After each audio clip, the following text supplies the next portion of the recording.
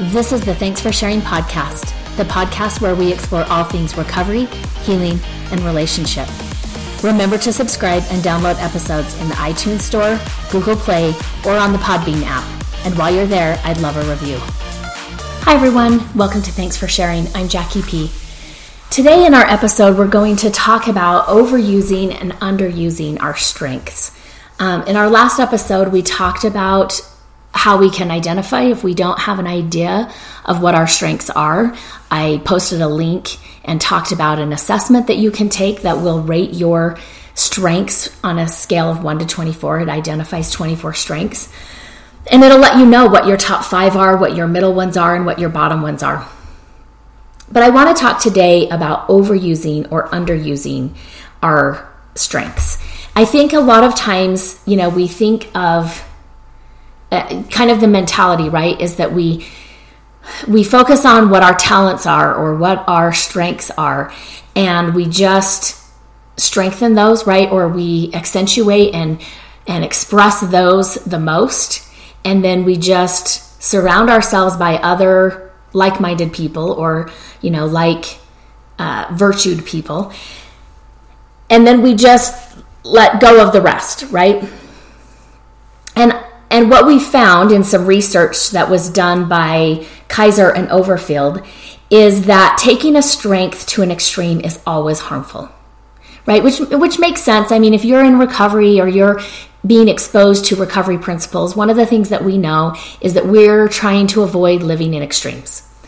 And so that makes sense to us when we hear that the research kind of says anytime we take one of our strengths to an extreme, that's harmful, both to us and the people around us. But what the research also found is even this mild tendency to overdo our strengths is also harmful. We're going to talk about that today in our episode. I think we're going to have some good things to think about for ourselves, some reflection to do, and hopefully this will also help strengthen the recovery that you are putting together in the program that you're working for recovery. So let's talk about how we overuse our strengths, right? So when our strengths are working for us, right, some of the research has found that it produces both a vitality, which vitality is looked at in terms of creating some morale, a sense of positiveness, some cohesion and ability to connect with others and to have them connect with us. And then also performance or productivity, right? That the quantity and the quality of the output from using these strengths or from what we're doing is also increased. Now, sometimes, right, we can maybe use a strength in a way that maybe brings about vitality and engagement and cohesion, but maybe it lowers the quantity and quality of output, right? Or maybe what we do, maybe that we in our work, like maybe we're a manager or a supervisor and we're very results oriented, right? And so we're asking our team to be very driven to produce a certain outcome and to produce that in a timely manner. Well, that's not necessarily a bad thing for a leader or a supervisor manager to do, but is it being done at the expense of vitality, right? Are we so results oriented that the cost of morale or cohesion, right, is going down? And we just don't necessarily focus on, are we united as a group, right? Do we have each other's backs? Are we working? Is there a feeling of camaraderie in the work that we're doing? And so oftentimes we have to kind of look at both of those things, the vitality and the performance and the productivity. And that can happen, it's easy if we're at work. Those are kind of some of the language and the words that are used in a work environment. But we also want to look at that in terms of maybe our personal life, maybe our family, the way that we parent, the way that we show up in the relationships in our personal life. So one of the things that we know is that more is not always better, right? And that when we overdo our strengths, they do become weaknesses. So let's look at some things. I was looking at some of the list of the character defects that AA defines, right? And so one of these things I wanted to talk about, right, because one of the character defects, one of the top ones that it talks about in the big book is resentment. And so if we were to unwind resentment, right, where could we have acted maybe in a strength-based way that would prevent us from going to resentment. So I'm going to use an example that I used to use when I was kind of a new therapist, and I don't really use it so much anymore, but I still think it's kind of a applicable and kind of a fun example. So one of the things you may not know about me as a person is that I hate tuna fish. In fact, I really don't like fish, right? I'm 48 years old, and I've come to this conclusion. I have tried. I know the benefits of eating seafood. I understand that it's healthy. I know the various ways of cooking it that people absolutely love. And what I found is that I don't like it. I just don't. And that's something I'm going to have to accept about myself, right? But one of the things I especially don't like is tuna fish. I don't like the smell of it. I really don't like the taste of it. And I think I pretty much have a strong sense of smell. And so that's one of those smells that lasts a while, right? Like I kind of have this rule in my house, right? Not that I try to be controlling, but if any members of my family like tuna fish, my husband happens to like tuna fish, and one of my kids happens to like tuna fish. If they're going to eat tuna fish, one of the rules that I have is that's fine. You can eat tuna fish, but don't you dare squeeze that juice out into the disposal or the sink, right? Because that just smells. And if you do, it better be followed by a little piece of lemon, right, to clear that out and neutralize that smell. The other thing I don't like is I don't like the can sitting in the garbage in the kitchen, because I can smell that. So, put it in a little bag, take it out to the garbage outside. Fine, you can eat the tuna fish, right? The other thing I really don't like is I don't like it in my fridge. So either put a very good, in a container with a very good lid that keeps the smell from leaking out into the rest of the fridge, or just eat the whole thing in one sitting, right? So that's kind of my preference for tuna fish. But let's say that because I don't like the smell of tuna fish, and, let's say that somebody in my family opens a can of tuna fish, they eat part of it and they leave the rest, right? And I come along and I'm like, oh, that smells awful. And so I take that, put it kind of in a Ziploc baggie, maybe, although I am trying to reduce my single use, but for this example, I'm going to use that. So let's put it in that Ziploc baggie, and let's say I just toss it in the closet, right? I toss it in the pantry, and I'm like, okay, that stinks so bad. I'm going to put some things over the top of it and be done with it, right? Well, let's say a week goes by, maybe 2 weeks go by, and I kind of start to get this odor, right, in the pantry, and I'm like, oh, that doesn't smell good. So maybe I get out some dish towels, maybe I get out some dishcloths, and I just pile it on top of that, right, hoping to cover and override the smell that I can smell, right? And another week goes by, and I've got to keep doing this, right? And I keep piling more and more on this to try to get the smell down. And eventually, it's not going to work, right? I can't put enough things on top of that to cover up the odor.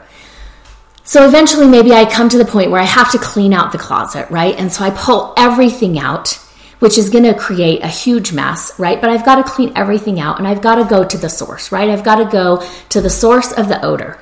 And once I find that deeply buried can of tuna fish inside the Ziploc baggie, right? If I were to open that up, ooh, that is going to smell bad. And to me, that's what happens with anger, right? I think a lot of times we are told that we should not be angry, right? That anger is not a good thing, and we shouldn't be okay being angry. And so we're kind of told to kind of put it aside, push it down, bury it up with some other emotions. And what I find is if we don't deal with our anger, right? And I'm not saying that we go on a rage, right? I'm not saying that we yell and we scream and we call people names or we break things. I'm not saying that at all, right? I think that would be acting out our anger, which I don't think is responsible of us. But when we act on our anger, right? Maybe something happens, and as a result, I feel very angry. I think that anger is one of those emotions that It's something we feel and it moves us into action.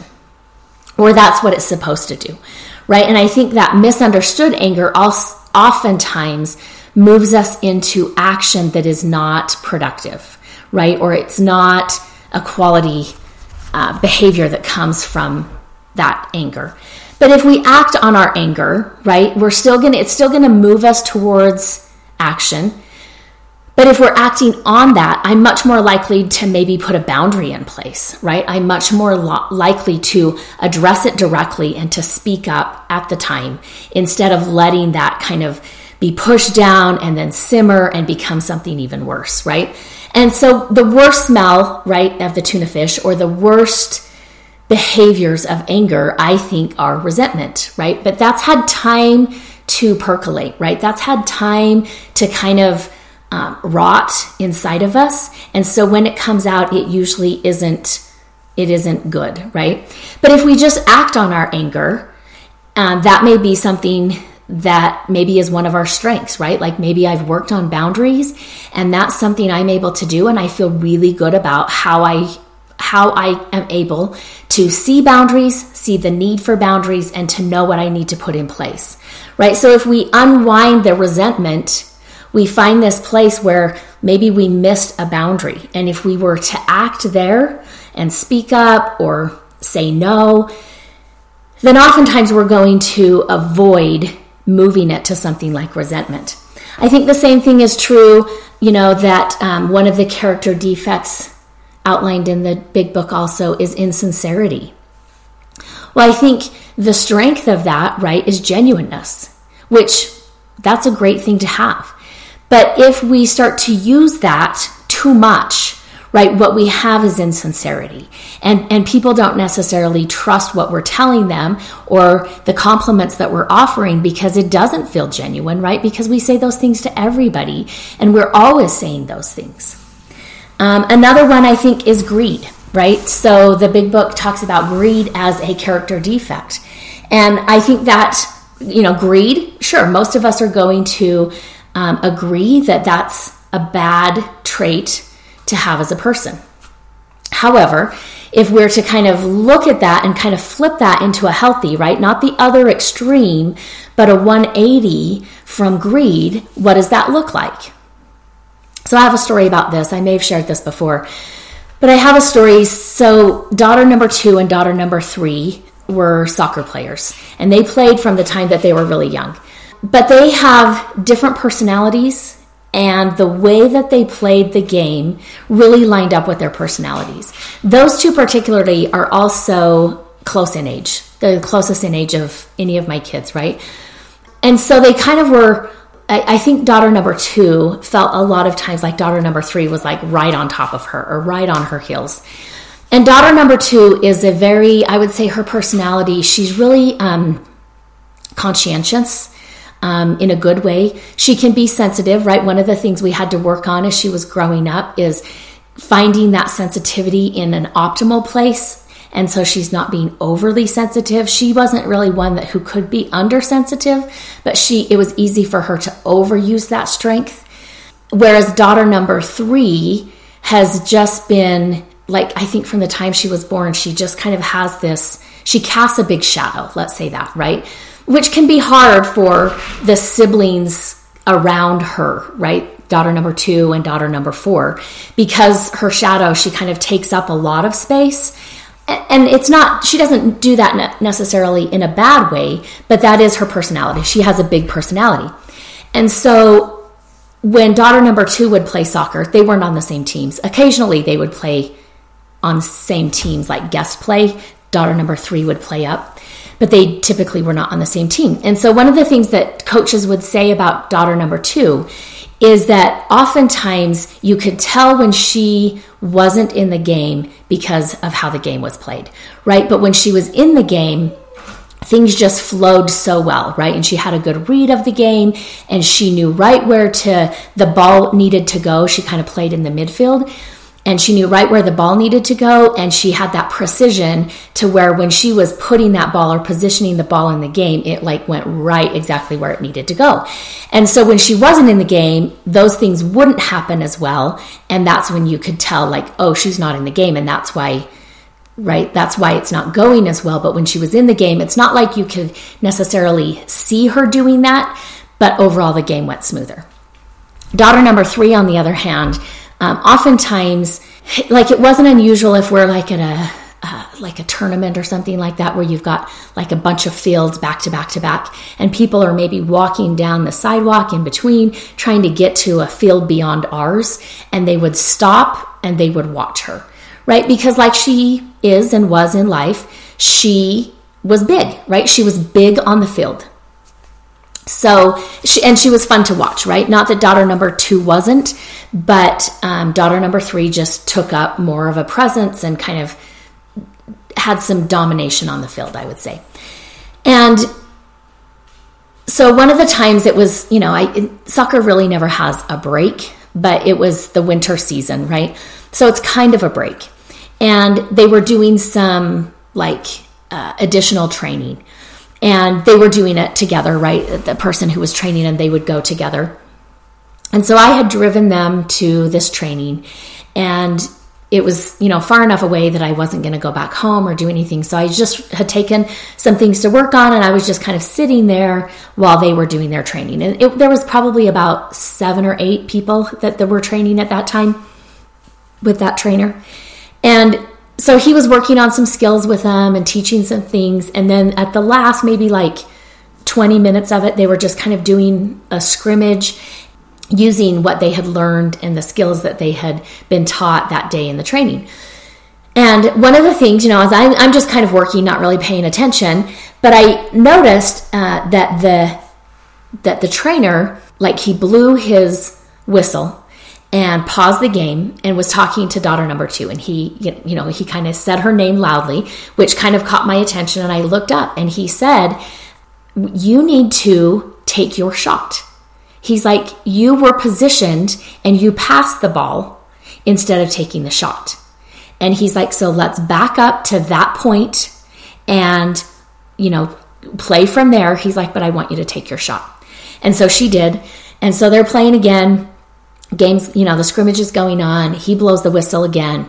He stops the scrimmage and says to her again, "Why didn't you take your shot? That was your shot. Sometimes the shot isn't yours, but that particular shot was yours. And, let's back up to that point, and I want you to take the shot." And she kept doing this, right? And this is somewhat of her personality. She is thoughtful of others, and she will give to others at her own expense.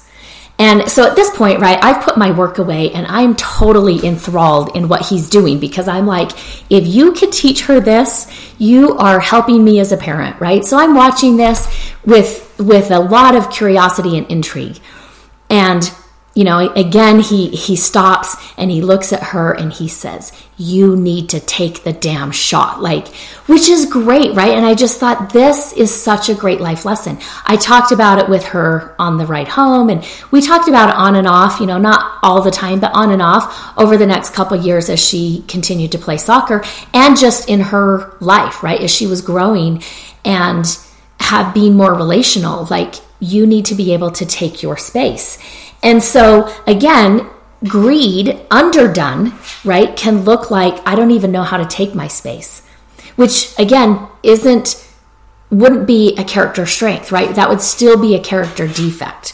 And so again, we're looking for that optimal zone where we can take up our space, but we're not taking up so much space that we're coming across as greedy. So just some things to think about there, where our strengths can be overused or underused in ways that are not strengths to us anymore, right? They are harmful. So one of the things I think we need to be aware of is that knowledge isn't enough, right? That when we talk about overusing or underusing our strengths, maybe we can think about it and we can understand and go, oh, okay, that's what I do. Now, I also think it's hard to know how we do it without seeking some feedback from people we trust. But we'll get there in just a minute. But I want to talk about how just knowing these things, that strengths can be overdone and that strengths underdone are also not strengths, just that knowledge isn't enough, right? We have to understand what are the roots of this behavior. So we need to trace the overdoing or the underdoing to its source, whether that leads us back to an unexamined assumption, or maybe we have a worldview that we have that's been based on an experience that maybe we had that resulted in our faulty belief about us, or like I said, our worldview, right? That this is how things work in the world. And maybe that's not a true belief, right? Maybe that is a faulty assumption. But based on this experience, that's what I thought, right? Another way I think this can come up, about a year ago, I was doing some business consulting and business training with Leonard, who's been on the podcast before. And we were out in Missouri working with a company. And one of the things that we were talking about, right, is this concept of respect.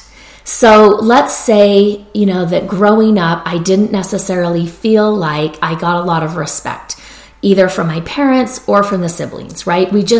We weren't very kind to each other. We were kind of always on each other. We were quick to point out flaws or mistakes made. And there just wasn't this overall sense of respect, right? Well, not surprisingly, that individual who grew up in that family setting may be sensitive to feeling disrespected in a workplace, right? That makes sense. Why wouldn't you be, right? Because your growing up years didn't really prepare you to handle or be able to feel confident in being respected.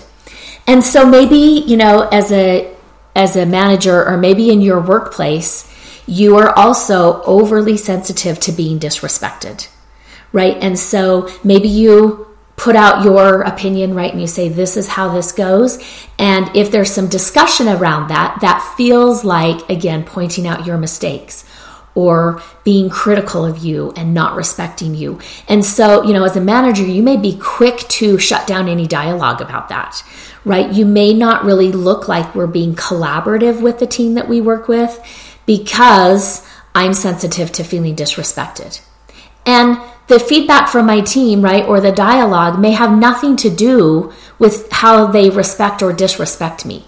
But if I'm overly sensitive to that, I may read it wrong, right? So I've got to be able to trace that back to its source. What is going on? Where did this belief start from? What have I not examined in my life that may be kind of messing things up right here, or turning things out in a way that they're not? So I also mentioned that I think sometimes it's hard for us just to be able to know how we're overusing or underusing just ourselves. So I think there can be some good questions that we ask, right? And this may be if you have somebody that you work with, that you trust, who you feel knows you and is kind to you, but will also shoot straight with you, right? And be honest with you.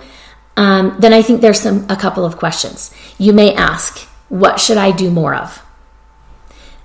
You should also ask, what should I do less of? And what should I continue as is? Right? Those are some great questions. I would ask a few people that you work with those questions and write down what they tell you.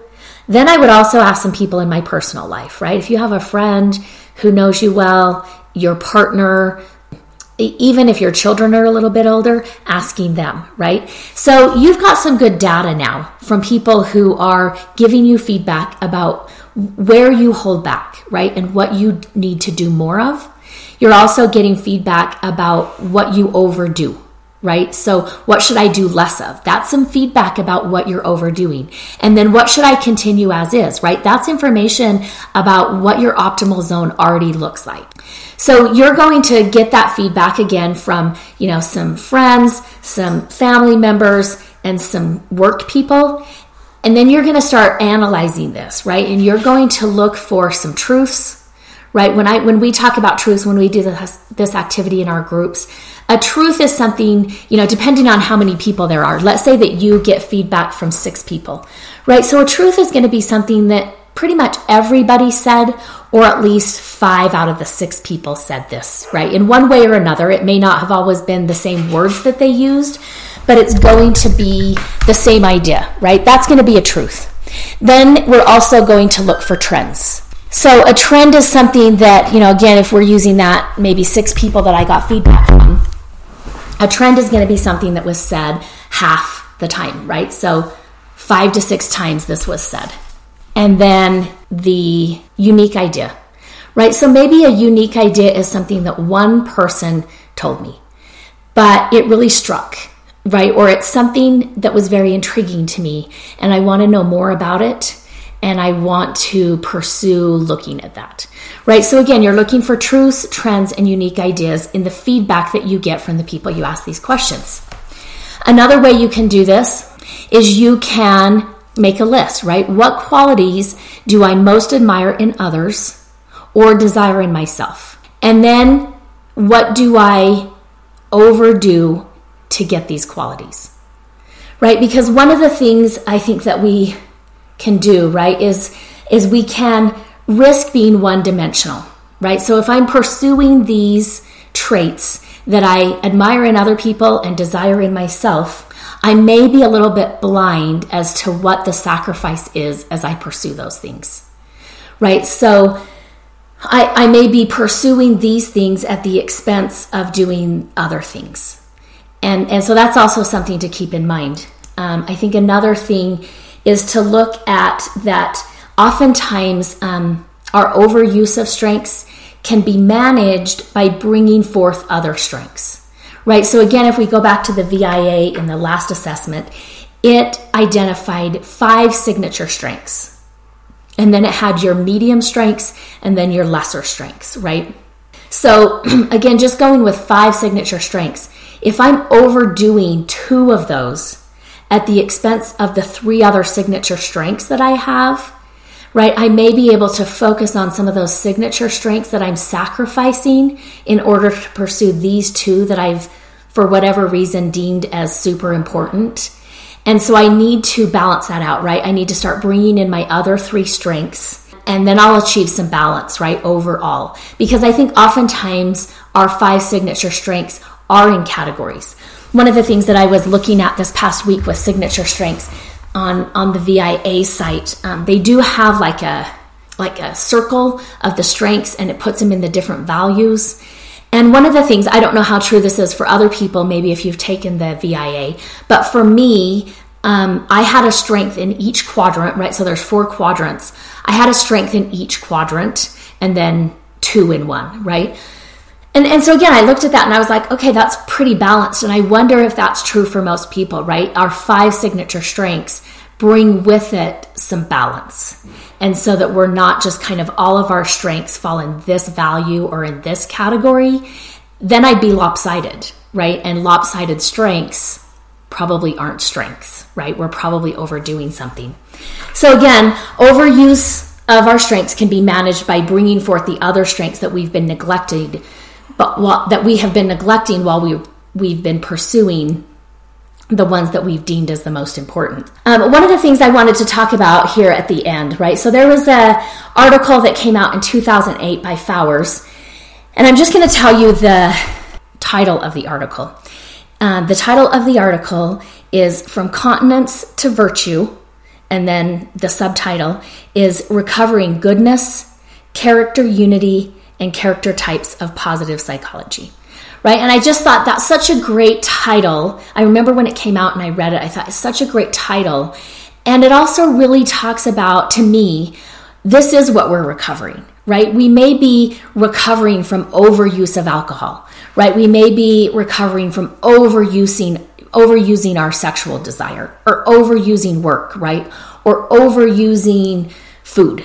You know, you name it, right? A lot of addictions come as an overuse of something. And so if we wind that back, right, what really we are recovering is goodness, right? Meaning in our life and goodness about us, because all of us do have that goodness.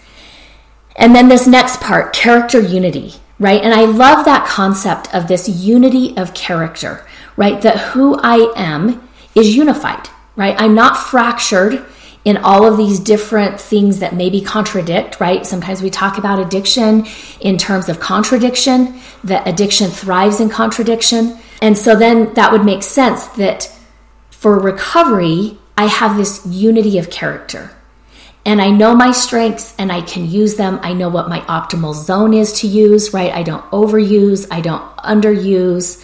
I mean, I may do that, right? None of us are perfect, right? But what I'm striving for and what my program directs is for me to fall in this optimal zone of using my strengths. And when we do that, right, we find that we have this unity of character. And that because I'm unified in who I am, that I have goodness in my life, right? I have meaning in my life, and that there are positive things about me and my life that I enjoy and have to share. So I hope that you can focus on figuring out, ask those questions. What should I do more of? What should I do less of? What should I continue? Really look for what's going in the optimal zone already, and what do I need to dial up? And what do I need to dial down so that I can really be using my character strengths in a way that benefits me and the people around me. At the end of this episode, I want to remind you that your story matters. Remember, there is something meaningful in every chapter. Don't wait to share your story till it's finished. Until next time, Jackie. The legal stuff. This podcast is solely for the purpose of information and entertainment and does not constitute therapy, nor should it replace competent professional help. The prayer of the perfectionist. Nobody has time for perfection. We are pursuing progress. Help me remember I can't do it all. Help me to take things one step at a time. Help me to remember the only step I need to focus on is the next right step for me. Help me to remember that life is a journey. Help me to be able to separate all that I am learning from all that I have to do. Help me to remember that I am not alone. I can ask for help. Help me to strive for frequent awakenings, not mastery. I am enough. Amen.